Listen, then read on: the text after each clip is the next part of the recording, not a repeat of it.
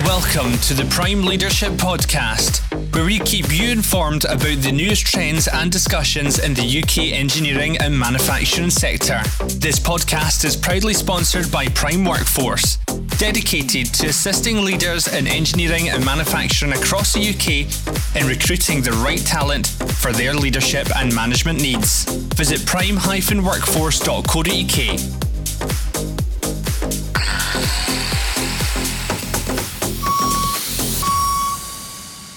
This week, I'm delighted to be joined by Barry Curry, who is the Director of Project Management for System E. Barry, how are you? Good, thanks, Terry. How are you? Good, I'm good. And I know we're going to be looking at why large software projects exceed budget on a regular basis. Can you give the listeners a bit of a background, Barry, of who you are? Yeah, so basically, I'm a mechanical engineer by qualification. Well, that was about 25 years ago. Moved into project management over, it was nearly 20 years ago, of manufacturing systems, mainly in life sciences manufacturing, but not exclusively. And most of the work we do as an organization is bringing people on the journey from paper records for manufacturing to digital records for manufacturing. Okay. And all the business change that goes with that. So full sort of project completion end to end. Okay, and typically the typical size of business that you would work with, Barry? It's all of the major players in life sciences, so all of the Fortune 500, top 10 life sciences, down to smaller startups, down to device manufacturers. So basically anyone who's involved in life sciences. And we're also working with a couple of software development companies that need some help getting their product to the market. Okay. And just helping them with the whole project aspect of that instead of it just being a product mindset. Interesting. So at the end of the day, the geeky technical person, what you're doing is giving the hybrid that actually allows them to sell the product that they're actually developing or whatever. Yeah, so bringing a user's perspective to it. Okay, good. And System E then, so, would you work with companies in the UK or is it predominantly in Ireland? No, it's Ireland, UK, Europe, and US. So we're not bound by borders. Obviously, we haven't been doing direct work in the UK for the past few months with the restrictions. But prior to that, we would have spent many years in the UK. Yeah. Good. And I think that leads us on to obviously what we're going to discuss in this week's podcast. So the topic this week is why do many large software projects exceed budget, take too long to implement, and fail to deliver the expected functionality and business benefits? And give us kick us off then, Barry. Give us an insight into that. Yeah, so basically, if you look across all industries, not just life sciences, and particularly sort of public sector jobs, you'll see that, software projects have a bad reputation for exactly that, exceeding budget, taking far too long to implement, and probably not delivering what was expected of them in the first instance. And this is prevalent more so in life sciences because there are a number of big drivers for large software projects, generally business related. What would be a typical budget, Barry? Sorry to cut in. I'm just trying to get an image in my head at size of what that would be. You're looking anything from sort of the 200K mark up to the 3-4 million mark. Okay. And most of that would be in manpower. Literally person hours, person days of delivery. The software elements of it are actually quite small. The computer server elements of it are actually quite small. Okay, right. Sorry, I cut it in there. I just wanted to vision in my head what we're dealing with. No, that's good. So basically, what we see is that to remain compliant with the latest regulations, a lot of the pharmaceutical companies have to start to remove paper from their operations because it's inefficient. It introduces problems. It can introduce quality issues, and in extreme cases, you can have patient impacting events. Okay? You can have stuff like product recalls. Something goes into the market that shouldn't have, and they must do a recall. So this is all easier if it's electronic. You can remove a lot of these issues. And that's the driver, rightly so, by many life sciences organizations to basically improve their quality, improve the supply of their product to the patient. So what we see is that there's a huge desire to jump into software testing as early as you can. Mm-hmm. And often that can lead to a lack of understanding of the actual requirements. So the last few major sort of jobs we've done, we spend about 70% of the duration of the product on requirements gathering. And once you do that, the transition from closing off your design to testing is actually quite simple. The testing is quite predictable, and the go live and qualification is normally a non-event because it runs very smoothly because you put all the work in up front. But traditional software projects would start with a very large user requirement specification document written with best intent at very early days on a project when they understand probably about 90% of what they want. Mm-hmm. And once you close off that design, you're into the wonderful world of change control. And then everything's a big deal. So I'm just trying to relate that into something that would be relevant in terms of, well, for myself. So like it would be like building a race car. You know what I mean? You can start off with a manual, a document that documents every single piece of that process. And then actually it doesn't come to actually when you start to build it, you actually start to realise that the pipe's not going to go there. That you need to put it somewhere else, or you need to put the electrical connector somewhere else, and it just doesn't fit. So then it's going to take more time and effort rather than just getting it started and then working as you go. Is that a good analogy? It's an excellent analogy, actually, because an important point to note is that, it's not because of people's sort of lack of ability or intelligence or experience this happens. It's just often just enough time traditionally is not given to requirements gathering. Yeah. And particularly when you have so many moving parts in a large manufacturing facility, it's almost impossible to know exactly what you want at the very beginning. So what we do is we walk through a process of requirements gathering, prototype testing, requirements gathering, prototype testing, and then bring it all together. But we spend a lot of time doing that. And often it's very difficult because the hardest part of it is convincing the client it's the right thing to do. Because what they always want to know is, when are we testing? When are we testing the software? And we do get to testing eventually, but it does introduce a large overhead of managing the client. And we've managed to do that relatively well. There's a lot of concepts we may introduce that are relatively new to life sciences because it's quite traditional and it's quite heavily dependent on standard processes.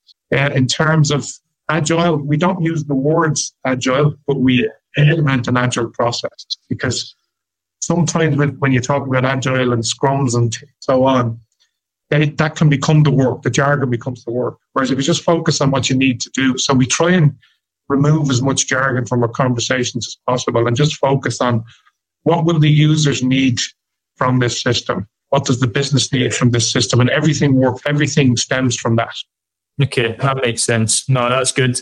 And I can kind of relate the client management piece to what I do as well. Obviously, recruitment, people want the person hired yesterday, and I get that. It takes a lot of, time and effort. You want to do it right straight away. And that saves probably a lot of pain in the long term as well, doing the job right and implementing that.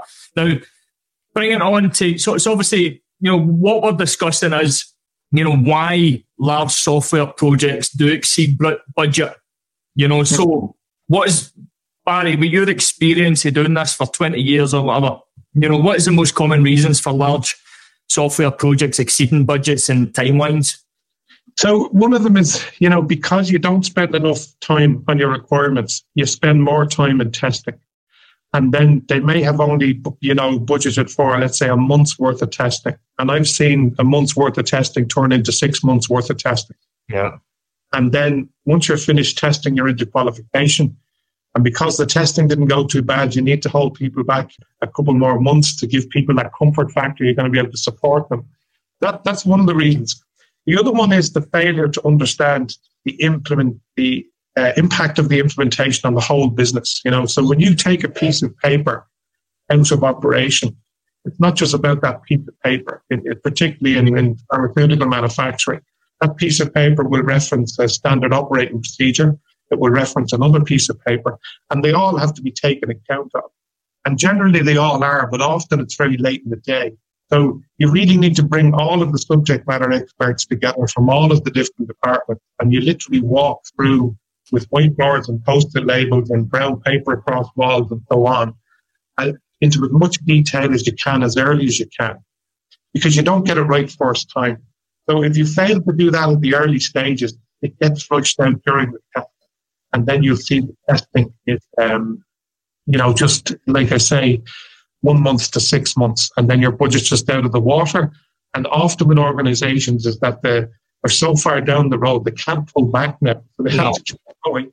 And then there's a higher level of scrutiny on the budget on a daily, on a weekly basis. And that puts everyone under pressure, because one of the challenges in industry in particular, when you're hiring a lot of sort of contract resources and people for temporary work, and the focus becomes how many hours did I work this week, where the focus should really be what did we achieve this week to get to the end of the project. And it's bringing people onto that team sort of player mindset that we're all this together. We have an objective to go, by the end of May or whatever it may be, to finish this project. And, it's difficult for people to get into the frame of mind that may involve, the odd late night here and there, not every time, but often if you spend 2 hours testing or working on something late one evening, that can save you a half a day the next day, and so on. That's what I find is a big factor. So I would say, those ones, Barry, once you start it, it's just doing it. Yep. And getting that task done, whilst if you're stop, start, you're just killing man-hours straight away, because you're having to get back into it and get an understanding. Exactly. And, the testing then just expands into this monster. And that's normally where the symptoms of this are, because, it's the testing is late, the testing is massively over budget, when in fact the whole project is. But this problem, the symptoms are a delay in testing, but the root cause was way back at the very beginning. And we're often called in to look at projects and programs that have gone horribly wrong. And there are no shortcuts. There's no magic. We just go right back to the start and we ask a simple question. Why is this project being done in the first instance? What are the expected outputs? And where did you expect to be now? We go right back to the start. And in a way, it's easier to see what went wrong. It's difficult when you're in the rush of a big project to see exactly what went wrong, but we can often provide that sort of fresh pair of eyes on a problem and just a neutral perspective. So we've no agenda other than just to help people. How would you, with your experience, how would you prevent cost spiraling control? Because if I'm a senior leader within manufacturing and I'm interested in implementing something that's going to take the paper documentation and digital, and I'm interested in that. But if I'm listening to this, my concern when we're talking about costs and spiraling timescales, my concern would be, do I really want to do that right now as well? And especially in the way the economy is, the future and what that looks like is uncertain, but it's important for your business. How would you give that person reassurance, Barry? I suppose you can, look at what is the reason for it. Is the reason for it efficiency, allowing people to work remote from the operation now, which is obviously a big driver. We've seen them, talking to a number of companies in the last 2 weeks even, to say that, listen, we're a plant that normally had 1,200 people on site. We now have 300 people on site and we're still running and we still have the same output. So what can we implement that will remove the need for that piece of paper to be circulated to 5 or 6 people? So they're real questions now. And so that's one part of it is why they want to do it. The other part of it is that because there's an increase in the activity of regulatory compliance and regulatory bodies around the use of paper records, it's getting harder to justify them and they have to move. But I always encourage people to, what gives most value for money as quickly as you can, because people need to see results quickly. So instead of taking on a complete, plant and every operation in the plant, you could take something like an equipment logbook. So an equipment logbook is a physical book in most factories, tell you, which holds all the maintenance record, the operation records, any issues with that piece of equipment. So that's something that can be taken out very quickly. Yeah. You can empower the client to implement that across the board without too much disruption to the operation. And then they get used to the system slowly. It's a lower cost, it's a lower impact. And then you'll move on to something else, like, Mamie says there's a manual checklist. we do this manual checklist on a clipboard, a piece of paper. Maybe we can just move that onto something like an iPad. They're doing the same thing through different media. So do it in increments rather than one big bang. And, focus any of the main areas of, you need production downtime. You need to get a schedule of the shutdowns, planned shutdowns in any factory. Would happen maybe twice a year, sometimes once a year for a big one. And you can keep them, that's when we do the disruptive work. And by the time you come back up, we'll be ready. So you try and make it as seamless as you can. Yeah, and talking about the approach then, you mentioned Agile earlier, and that might be a bit woo-woo for them to listening because they might not know. Yeah, they'll have heard of Agile before. But, what would you say, for your experience, what's the most effective approach for software project implementation? Would that be waterfall or Agile? Requirements gathering, design, build, test, and qualify, and for use. But you can do it in an Agile way, so you can get better use of the time. So to focus on small pockets, you'll take one piece of one function in a plant and do it end to end, improve the concept. So you're operating in an Agile way, do as much testing as you can. And then when you have all the functions done, you bind them all together for one big test. Then when you know everything works, you can document and close off that design and test properly in the waterfall way. So it's a careful blend of both, depending on the situation, depending on the application. I always sort of adjust an approach to what's needed at the time and the urgency of what's needed as well, because both approaches have their merits, their benefits, and their challenges.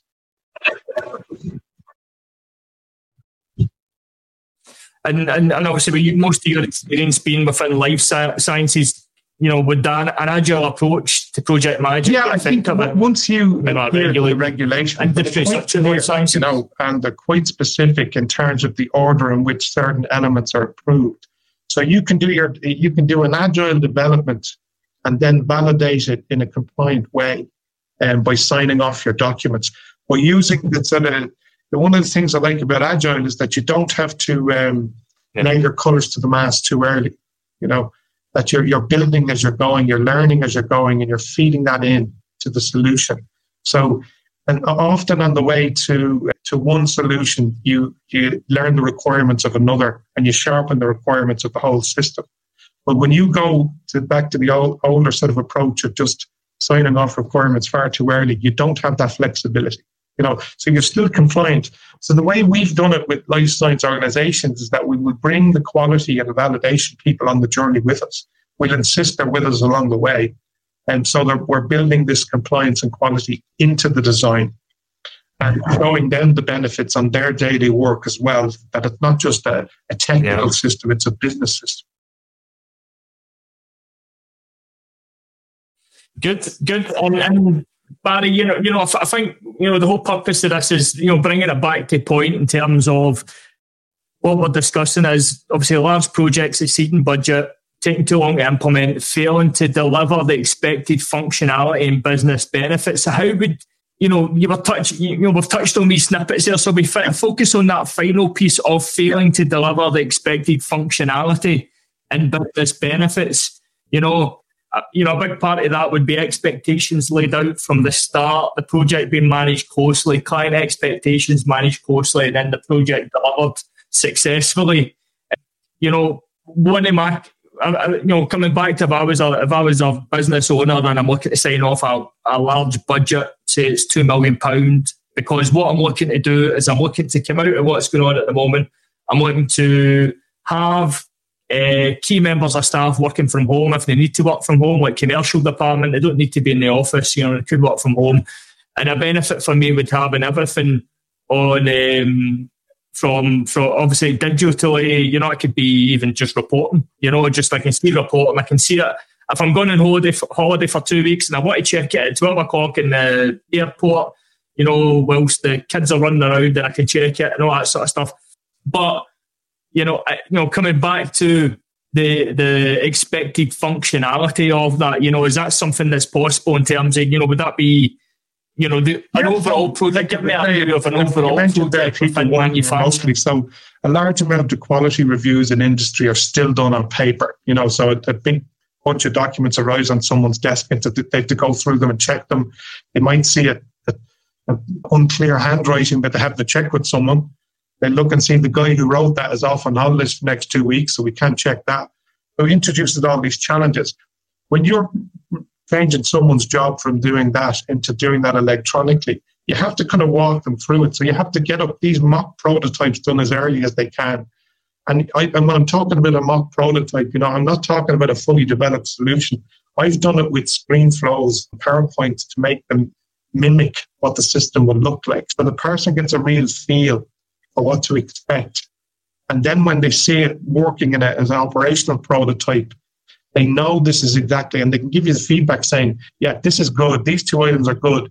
But you see this needs to be more prominent, or this needs to be out here. So you very much get all of the users involved in the design so they know what to expect. So the go live, the best result for us is that the go live is a non-event because they've seen the system running that much in a test or sandbox environment. There are no surprises. Whereas when you drop a system on a site to people and you haven't really given them any chance to input into that design, their expectations are very different, and therefore value. You say to someone, this, because we did some work there recently and we measured before and after. So how long does it take you to do this work in the paper world? And then we measured, and now how long does it take in the electronic world? So if you don't have those measurements beforehand, you can't say how good it is afterwards in real terms. So, you'll reduce a quality review from 4 hours to 20 minutes, for example. And that's because we knew it used to take 4 hours beforehand. So what do I do with these 3.5 hours I have now? They can be, put to better purpose in the organization. And with regards to, so once that's all been implemented, I'm guessing there'll be tweaks getting done, stuff could be improved. Yeah, so typically there'll be hypercare. But what's the sort of aftercare first few weeks of operation, and then you kind of, so you define what that is. Do they need, is it a 24/7 facility? Do they need people there 24/7? Can we train their people up to manage a certain level of support, and then scale down support? So typically, but for the first few days of operation, I'd insist on having the technical expert as close to the system as possible. That is, sometimes it may not be a problem. It may just be an interpretation of a problem. And if you have the right people there to say, that's fine, that was meant to happen. Here's what the procedure says, let's move on. That is a very different thing than getting a phone call in the middle of the night to say, the system we spent $2 million on is not working. So, and that's down to a relationship management element that you'll be doing all the way through the project anyway. And, so that would generally be the approach. There will be a contractual obligation to support within a certain number of hours or days, of course, if it moves into that. But generally, if you have to refer back to a contract, you're in trouble. And I prefer to deal with people as informally as we can. And so far, it's worked out well, Good. No, I 100% agree with that. And if I kind of summarise up in the simplest way, that I'm processing everything. So if we go back to the race car analogy, at the end of the day, when you're building a big project such as a race car, you've got that finished product. It's there, and that could be done in steps and stages. And what it's best to do is to kind of, plan effectively, but don't over plan and put too much time into that, and actually get in, start making things happen, start bolting everything up together. And then tweaks will need to happen. That can be done, which will save a lot more man hours than what it would be done just planning the project out from start to finish. Coming off the back of that as well, that can be done in its simplest form as well. It could be started off as a small area of that. So it could be started off by, the steering wheel, for example, designing the steering wheel, making that functionality, making all that proven, and then that could go in the same way, race car. Sorry, I'm doing this, Barry, but it's just kind of getting it clear in my head. He doesn't have any concerns. It's the same thing, Correct. And the reality is, once that product's finished, it's not as if it's came to an end, because that could be tweaked and improved, such as, the front wing of a Formula One car, that'll always change, it'll always improve, and what you've got is a design team focused on that one part of it, that's involved in it and integrated in it, that wants to, develop that in the best way possible, which would be the staff within the site. But coming back to what we're actually doing is we're taking a manual paper-based system currently that could be completely digitalized. That's going to make a manufacturing site, life sciences business, more productive because they'll have the relevant information on hand quicker, better, more effectively, and they can communicate with the that's it. And the ultimate goal here more effectively. Would that be a good summary? That's the ultimate thing. So, one standard we have in the team is that, have you done the best you can do today? Would you take this product yourself if you were sick? And that's the ultimate test. And, that's why all the standards are in place, is for patient safety. And that's a driver for us as a group of people as well. We take that quite seriously. Good.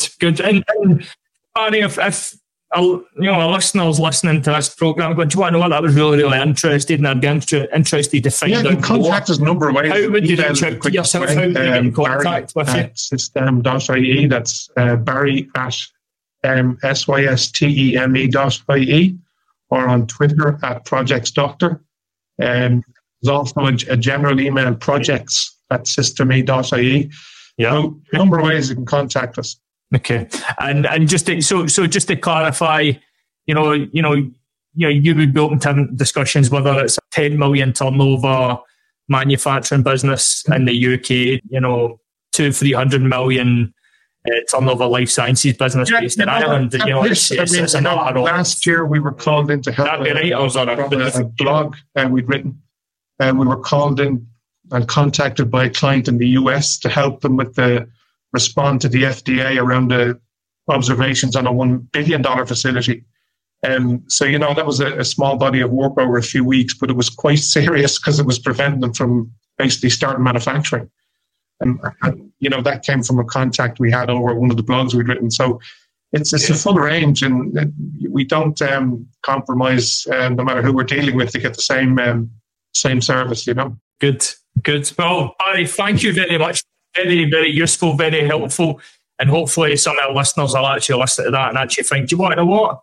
Maybe it is time I move from paper-based into digital and actually come into the real world in terms of wherever. No, you're very welcome, Terry. Absolute pleasure.